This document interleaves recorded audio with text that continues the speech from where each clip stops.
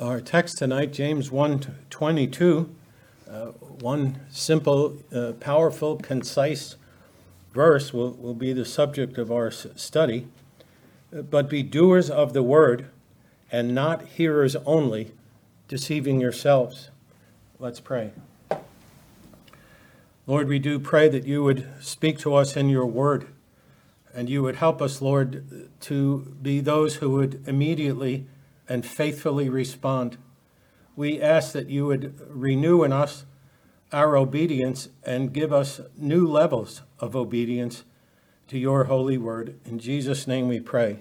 Amen. Amen. So to review, I just want to look at the words that James describes God's word in this section. I know I messed that sentence up, but his use of the names of God's word. Chapter 1 and verse 18, he calls it the word of truth. By God's sovereign will, it says, he brought us forth by the word of truth. God saved us by application of the word of truth. Secondly, in James 1 and verse 21, he calls it the implanted word. The word belongs in our hearts. That is its destination. That is its purpose. We think of the parable of the sower. The good soil was the one that brought forth. The hymn that we just sang, take your truth, plant it deep in us. That's where it's supposed to go. It's supposed to be planted. That the light of Christ might be seen today in our acts of love and our deeds of faith. Believe, receive, and obey. That's words of obedience right in the hymn. It's the implanted word. And we saw that the implanted word is able to save our souls. It has power in and of itself.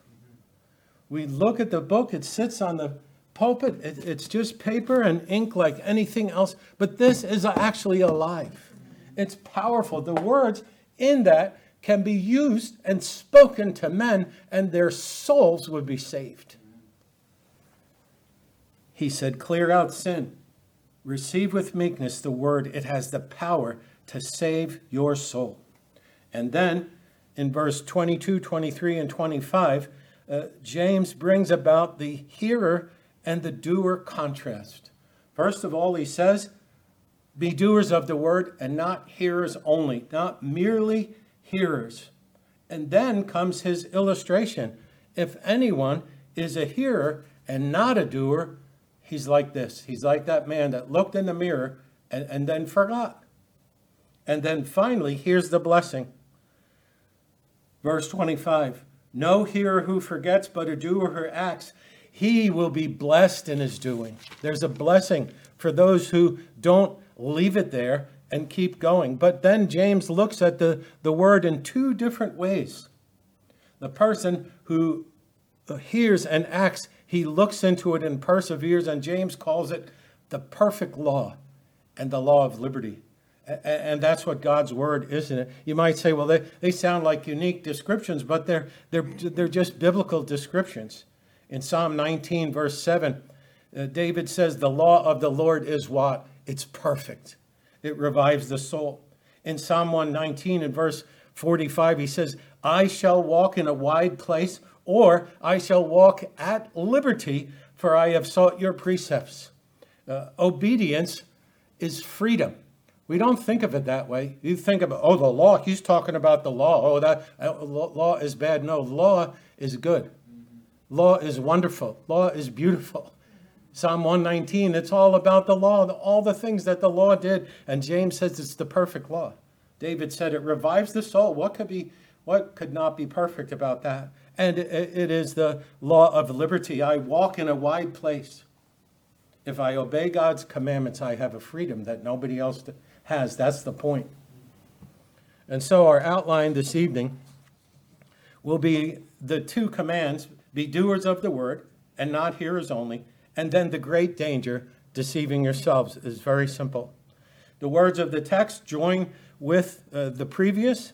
He said, get rid of all sin, receive with meekness, that posture of meekness, the implanted word that's able to save your souls. Then he says, but Don't just stop there. Don't just stop with listening. And then he says, be a hearer. It's imperative. Or be a doer and not just a hearer. Don't stop. And then, simple, deceiving ourselves, misreckoning, outthinking. One translation says, fooling yourself, kidding yourself.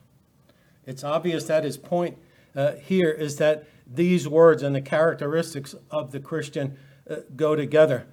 James is teaching us that hearing must be united with doing, and the better that you hear, the better that you will do. So the positive command, be doers of the word. Put God's word into practice. It's not a new teaching. I'm going to read passages all evening because it's just not a new teaching. It's everywhere in the scripture. Old Testament examples, Leviticus 26, 3 and 4. If you walk in my statutes and keep my commandments so as to carry them out, then I'll give you rains in their season, etc. Deuteronomy 5, 32 and 33. So you shall observe to do just as the Lord your God has commanded. You shall not turn aside to the right or to the left. You shall walk in the way of the Lord your God that he's commanded you, that you may live. Deuteronomy 6. That he might make you understand that man does not live by bread alone, but man lives by everything that proceeds out of the mouth. Therefore you shall keep the commandments of the Lord your God and walk in his ways. It's a transferal always from hearing what God said to doing. David says, your word is a lamp to my feet and a light to my path. The path is the doing, your way in the Old Testament. Your path is what you're doing. He didn't just say, well, I got a flashlight. I could see where my feet are as I'm walking around. He says, no, your word is like looking out as I try to follow your statutes and follow your ways. A very important passage in the teaching of Jesus. He's summarizing the entire Sermon on the Mount. This is important, vital teaching. Therefore, everyone who hears these words of mine and acts on them may be compared to a wise man who built his house on the rock. And the rain fell and the floods came and the winds blew and slammed against the house, and yet it did not fall because it had been founded on the rock. Conversely, everyone who hears these words of mine and does not act upon them will be like a foolish man who built his house on the sand. The rain fell, and the floods came, and the winds blew and slammed against the house, and it fell, and great was the fall. The idea was that the house was completely destroyed. We have lived long enough to see highlights after highlights of hurricanes slamming the coast of North Carolina or hurricanes slamming into any coast, and see houses literally wiped out and cast into the sea. Part of us would say, well, why did they build it there? Well, they never anticipated that storm. This foolish man never anticipated that. Right. And all he did was build his house. He said, look, here's my house. This is a great house. But it was built on sand. Matthew 12:50, whoever does the will of my Father who is in heaven, he is my brother and my sister and my mother. We actually have a fellowship with Christ, like we heard this morning early. A fellowship with Christ as his brother or sister, just by listening to what he says and doing it. John 13:16 and 17, truly, truly, I say to you, a slave is not greater than his master, nor is one who is sent greater than the one who sent him. If you know these things, you are blessed if you do them. John continues in his epistle, his words of knowledge. By this we know that we have come to know him. What a statement. How can you tell if you have come to know God? If we keep his commandments. And here's another converse statement. The one who says, I've come to know him. Here's a person who says, I know God, and does not keep his commandments is a liar, and the truth is not in him. There's a void of truth in the person's heart who says, I know God, but doesn't keep his commandments. And then look at this blessing. Whoever keeps his word, in him the love of God has truly been perfected. It's been brought to a completion because you got the point. You hear and do God's will. Then your profession is sound. Then your profession rings out and says, I really do know God. 3 John 11, beloved, do not imitate what is evil, but what is good. The one who does good is of God. The one who does evil has not seen God. And so we collate maybe the passages that we looked at. We've seen it's wise to build your house on hearing and doing. The results of this, of not doing it, are disaster. Doing what God says always shows that we acknowledge his lordship. Who's the master? You are. Whose words do I do? Yours. Whose do I carry out? I carry out God's words. Several passages spoke of the blessings. Several passages talked about doing God's will. John said the one who practices righteousness was righteous. We should be stirred by the text and see the blessings that are associated with being doers of the word. And then the negative command, the cautionary command, the danger, and not hearers only, or not merely hearers, as the NAS says. Very, very concise language he uses. Not hearers only. The positive command told us what we should do. This phrase tells us clearly what we should not do. He's instructed us about that. Proper hearing is just the beginning and not the end. And not the end. Manton uses a good illustration. He says, hearing is good, but should not be rested in.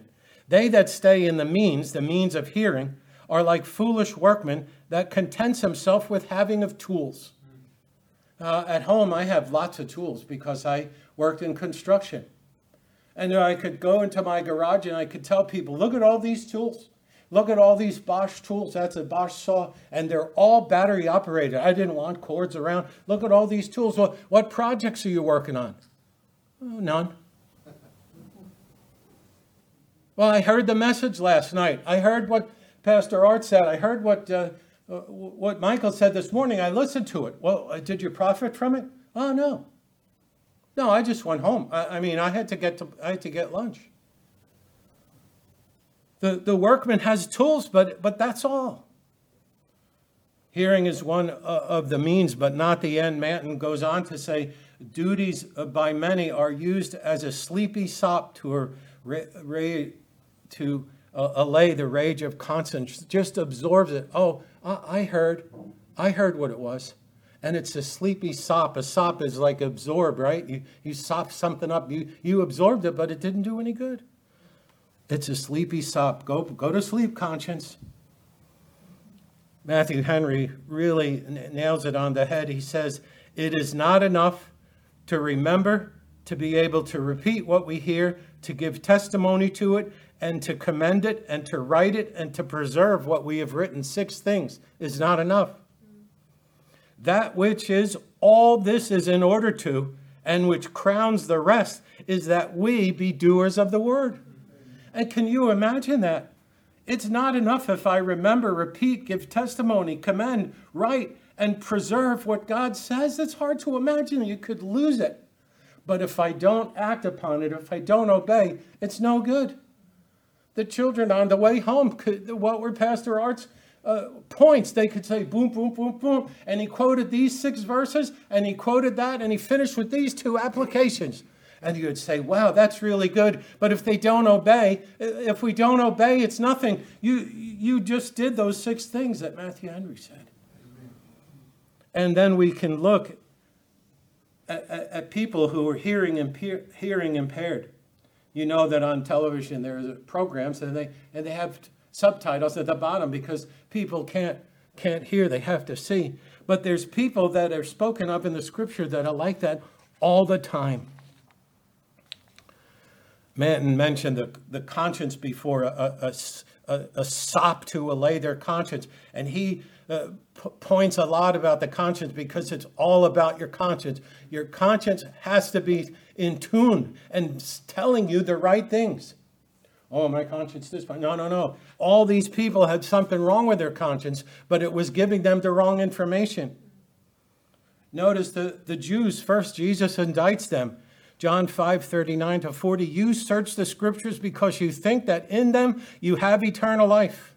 It's these things that testify about me, and you're unwilling to come to me that you may have life. It's just the mere utility of reading. Well, we're experts in the scripture. We're experts in the scripture. And Jesus says, but your conscience should tell you that I'm the Messiah, something more than just reading. No. I read 5 chapters this morning. I'm reading through the Bible in a year, twice. I've got the Spurgeon devotional. I've got this. But are you doing God's word? He talks to people about the critical spirit. What shall I say? And compare this generation. It's like children sitting in the marketplace who call out to others, we played the flute for you, but you did not dance. We sang a funeral dirge and you did not mourn. For John came neither eating or drinking, and they say he has a demon. And the Son of Man came eating and drinking, and they say, behold, a gluttonous man and a drunkard, a friend of tax gatherers and sinners. Yet wisdom is vindicated by her deeds. Here the people's consciences are all out of sorts. They're given the wrong information because they want to hear the word the way they want to hear. Oh, that guy's too forceful for me. I want to hear something nice and quiet. Wisdom is vindicated by her deeds of receiving the word of God in the way that he ordains it. In the way that he ordains it. The people in our generation, the people that Paul warned Timothy about, they wanted somebody to tickle their ears. They wanted to listen to preachers that they favored the tunes. You couldn't come preaching judgment. You couldn't come and say repent. You couldn't sit down with sinners. That didn't meet their criteria. Here's another woman that has the wrong view. While Jesus was saying these things, one of the women in the crowd raised her voice and said to him, blessed is the womb that bore you and the breasts at which you nursed. But he said on the contrary, blessed are those who hear the word of God and observe it. It's not just about him. Here's this woman expresses her version of your parents must be really proud of you. And he says, no, that's not the point. The point is, it's blessed to hear God's word and to do it. And then in Ezekiel 33, verse 31 and 32, here are people that are hearing impaired as well. This is a strange example. As for you, son of man, your people who talk together about you by the walls and at the doors of the houses, say to one another, each to his brother, come and hear what the word is that comes from the Lord. Let's go hear some preaching. They come to you as people come and sit before you as my people and hear your words, but they do not do them. For with lustful talk in their mouth they act, their heart goes after their gain. Behold, you are to them like a sensual song by one who has a beautiful voice and plays well on an instrument, for they hear your words, but they do not practice them. What a terrible example. Oh, I can't wait. I can't wait till next time Michael comes. I can't wait till this person comes. I can't wait till Pastor Art sits down. What are we after? What are these people after? Let's go hear some preaching. Let's go hear some preaching. And all they wanted to do was just hear. They weren't gonna do what God said. It's a grotesque example. Manton says they were taken with the tinkling and tunableness of the expression, but did not regard the heavenly matter. Oh, I like that. I like that way when he says that. I like the way this person says this. I like the sound of his dynamic voice. But God says, well, it was just like a drinking song to them, like a lustful song. And there was no change in their heart. And notice God's omniscience. He tells Ezekiel exactly what's going on.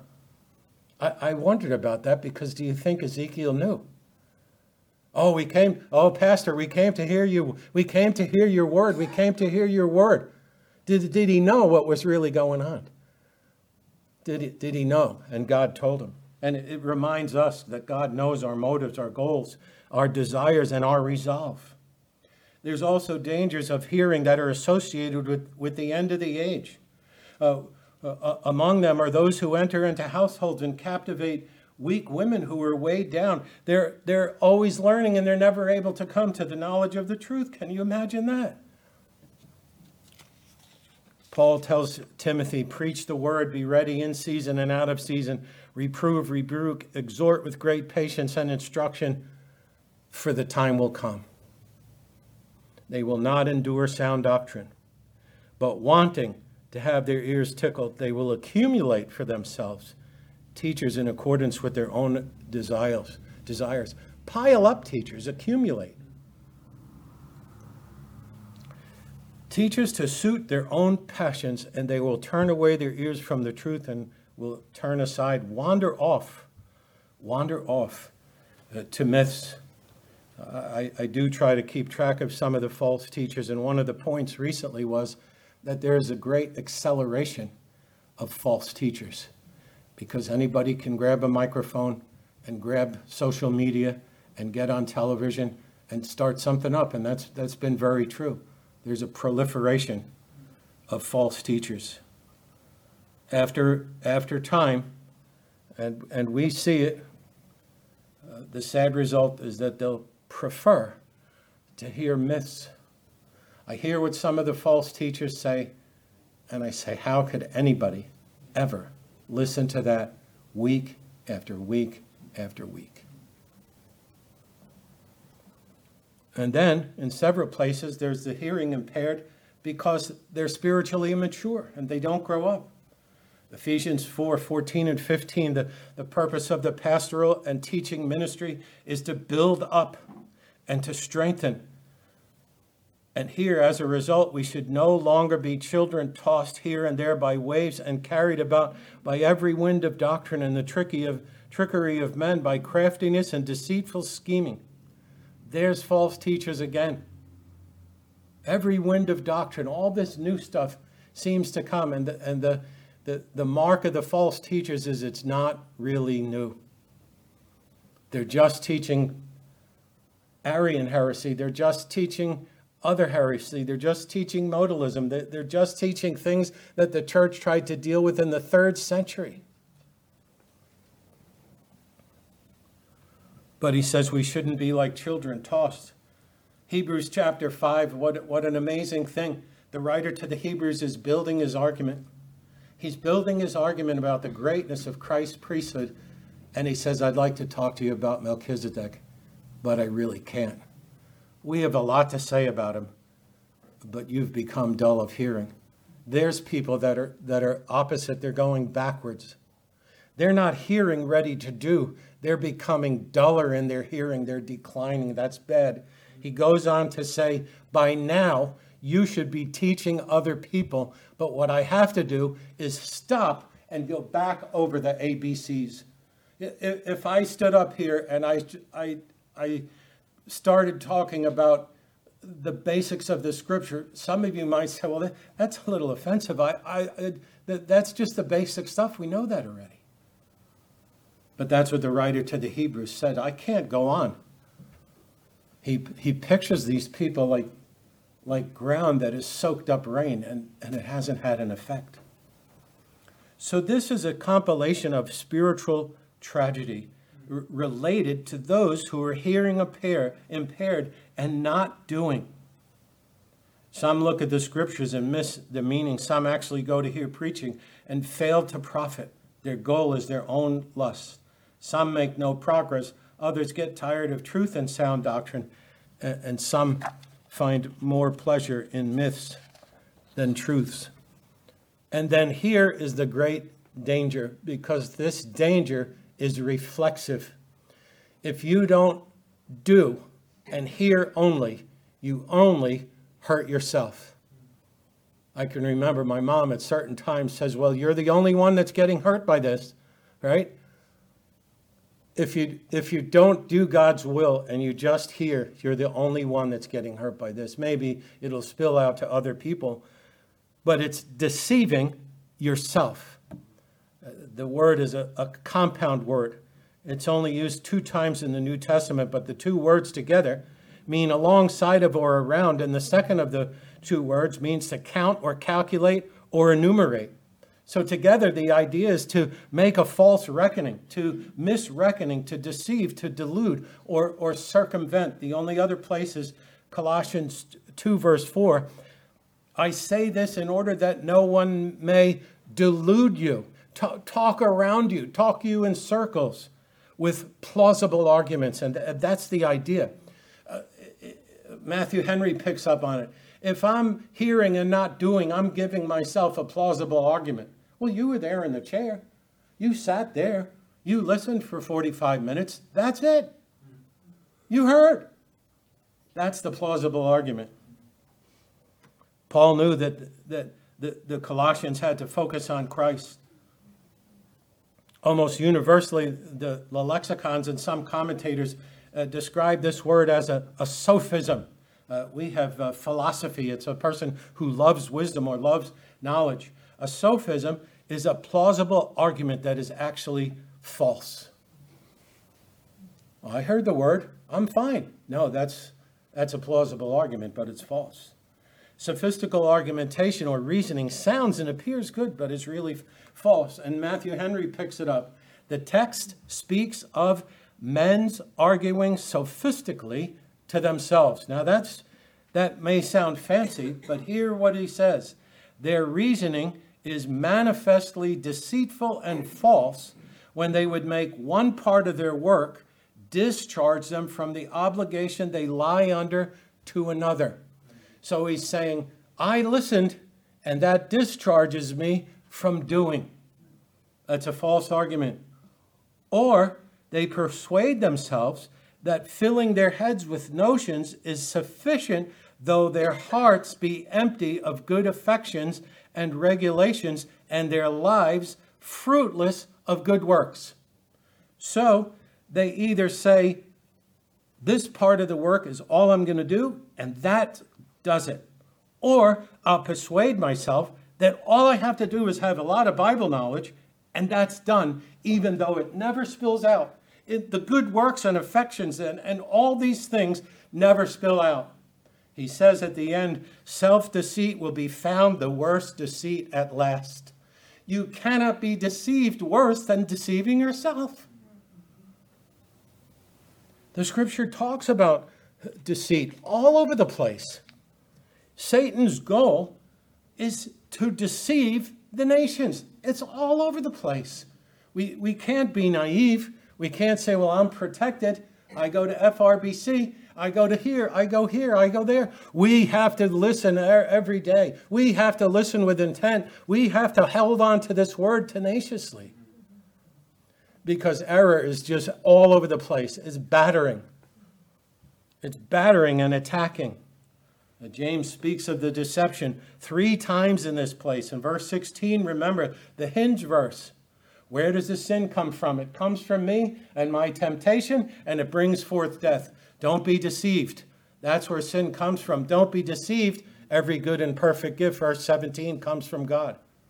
The danger in temptation is to say, oh, look at this nasty situation God's put me in. No, you put yourself in. Every good and perfect gift comes from God. Do not be deceived. In our verse, it speaks of deceiving ourselves. Then there's a person in verse 26. If anyone thinks he's religious and doesn't bridle his tongue, but deceives his heart, this person's religion is worthless. James is trying to tell us, don't be deceived by these things.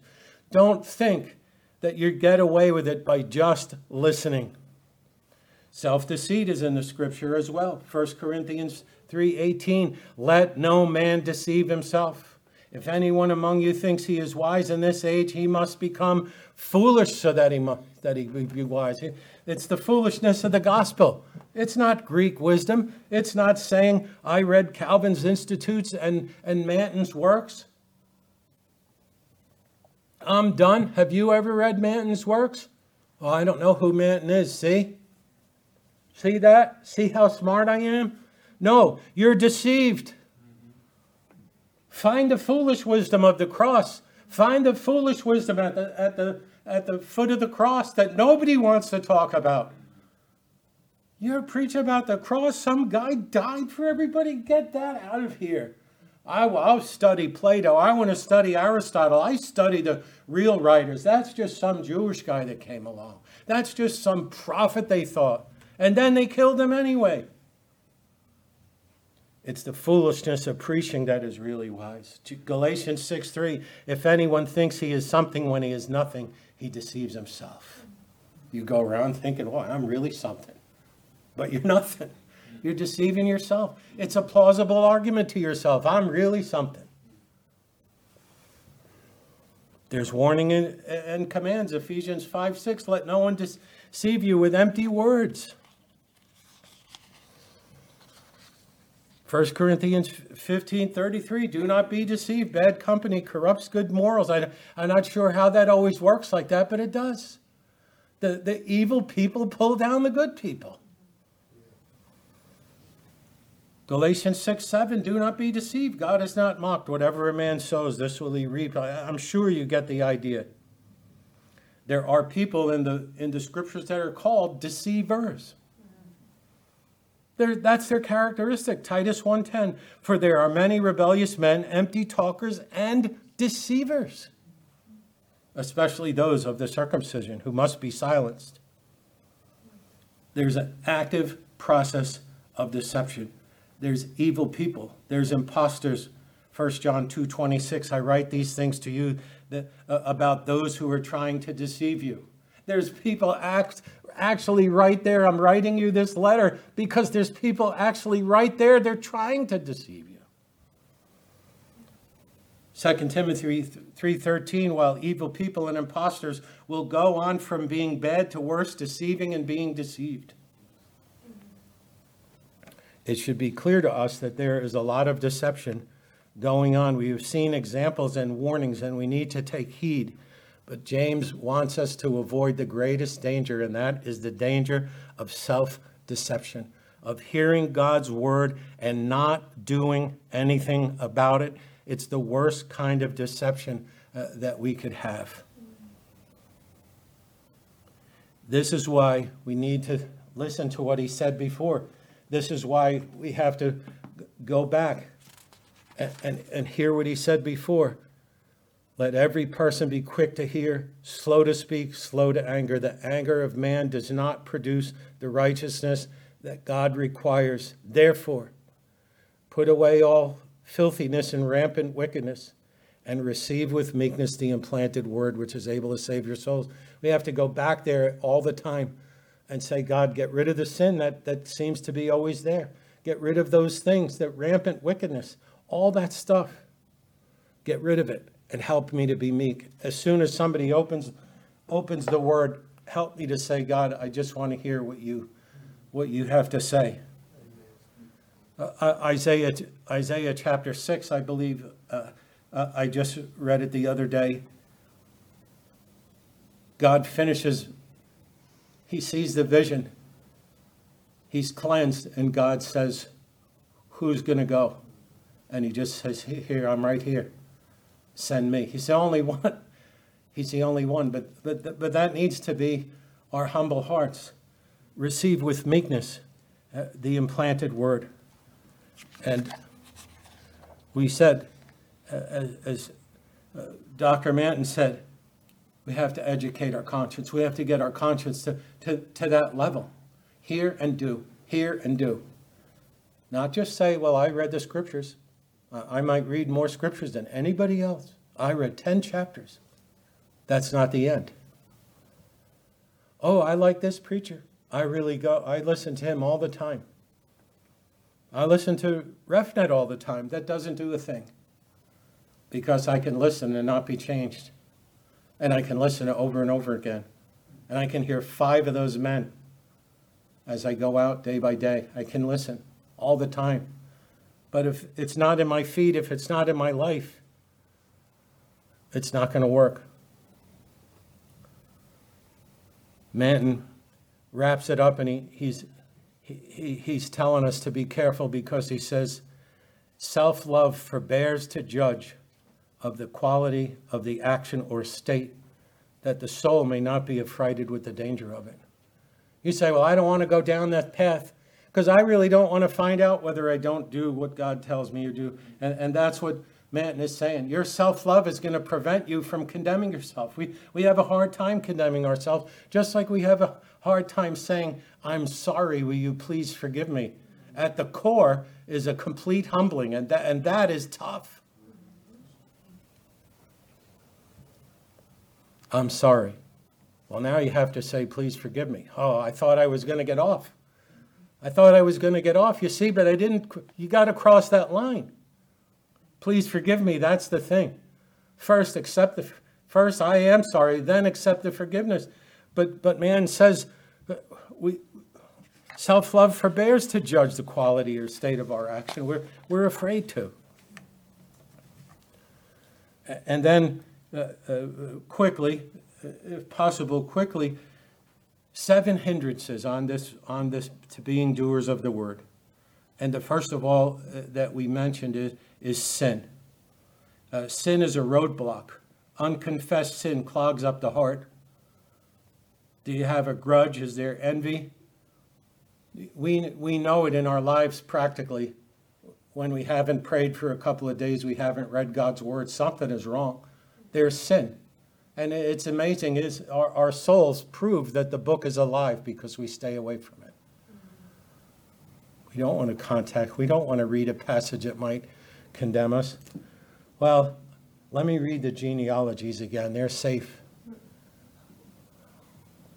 There's not much conviction in the genealogy, but do we do that? Sin is a roadblock. Unconfessed sin clogs up our hearts. There's complacency. There's self-righteousness and self-satisfaction. I've been studying the scripture for years. I went to church X, and then I went to church Y, and then I went to church Z. So there's familiarity. We have to be careful of familiarity with the worship service, the preacher, the surroundings. Familiarity, it said, breeds contempt. But maybe we need a fresh approach. We might have to say, God, I want to go to the church that I've been going to for 15 years as if I never went there before. And make it fresh to me. Make it new. Make it like I'm a novice. Make it like I'm a new Christian. Something. Another hindrance to being a doer of the word is distraction. Distraction of life, trials, cares of the world. The parable says all those things do what? They choke out the word. You've seen it you've seen it with plants. You've seen it. One is wrapped around the other. You can't get them separated. You wonder how do they grow? Sin, complacency, familiarity, distraction, and then there's formality. A person that's a formalist is just satisfied with being formal, with the routine. I was there. I went to evening service. I went to the morning. That's it. I'm satisfied. I'm satisfied just to hear. I'm satisfied just to do. Basically, I'm happy with that. But a person who's a formalist is just going through the motions. There's no enthusiasm and thirst for these things. And then there could be a problem with our intention and our goals. I appreciate the fact that here we pray every time for God's word to be written on our hearts. It's so important, but we have to make it our goal to get the word in and be doers of the word. God's glory, communion, fellowship, enjoyment. What did John say? If you're doing it, you prove that you know him. You prove that you know the living God by being obedient. What is our intention? What's our goal? And then there's those people. Well, there are two people that were on the road with Jesus. And he talked to them. And they said, you're the only person in Jerusalem that doesn't know what's going on. Don't you know what happened? And they tell what happened. And then he says, Oh, foolish and slow of heart to believe all that the Scripture says. Brethren, let's not be foolish and slow of heart. We have no excuse. Those two disciples on the road to Emmaus had just experienced amazing things in their lives. They saw somebody that they hoped in falsely accused, tried, and killed. And then there was a rumor that he was risen again. They didn't even say they believed it. They said some people reported it. They were going through the most amazing change, maybe in the history of man. I would say that's true. And Jesus says, your problem is you're dull of hearing. What is it with us when we have so many ways to get God's word into our hearts? I take the phone, I touch RefNet, and I touch the play button, and I can listen to sermons for hours and hours and hours. Deception is all around, brothers and sisters, but the truth is all around as well. We have so many helps for Bible reading. We have so many helps for getting the Scripture into our hearts. But are we dull of hearing? Are we not making progress in spiritual growth? Are we Hebrews 6 Christians? We should be teachers by now. But we're just reading the basics. We're just thinking about the basics. So as we close, let's think about those things. Is there sin that's preventing me from being a doer of the word? Is there complacency, familiarity, distraction, formality? Oh, do I have wrong intentions and goals, or is there a heart problem? And finally, we should imitate Christ. He said on multiple occasions, he did whatever the Father told him, and he spoke the Father's words. And he said, I've completed what you've sent me to do, John 17:4, having accomplished everything you said. So that's a basic, simple, straightforward verse, but all the Scripture backs it up. Be doers of the word and not hearers only, deceiving yourselves. Let's pray. Lord, we bless your name for your word. We have this unspeakable treasure in our hands, in our possession. We have ways to study it, means to listen to it. Help us to be doers. Help us to avoid those hindrances, Lord. Help us to educate our conscience. Help us to stir ourselves up. Help us to walk in a way that would be pleasing to you and verify our profession that we know you. In Jesus' name, amen.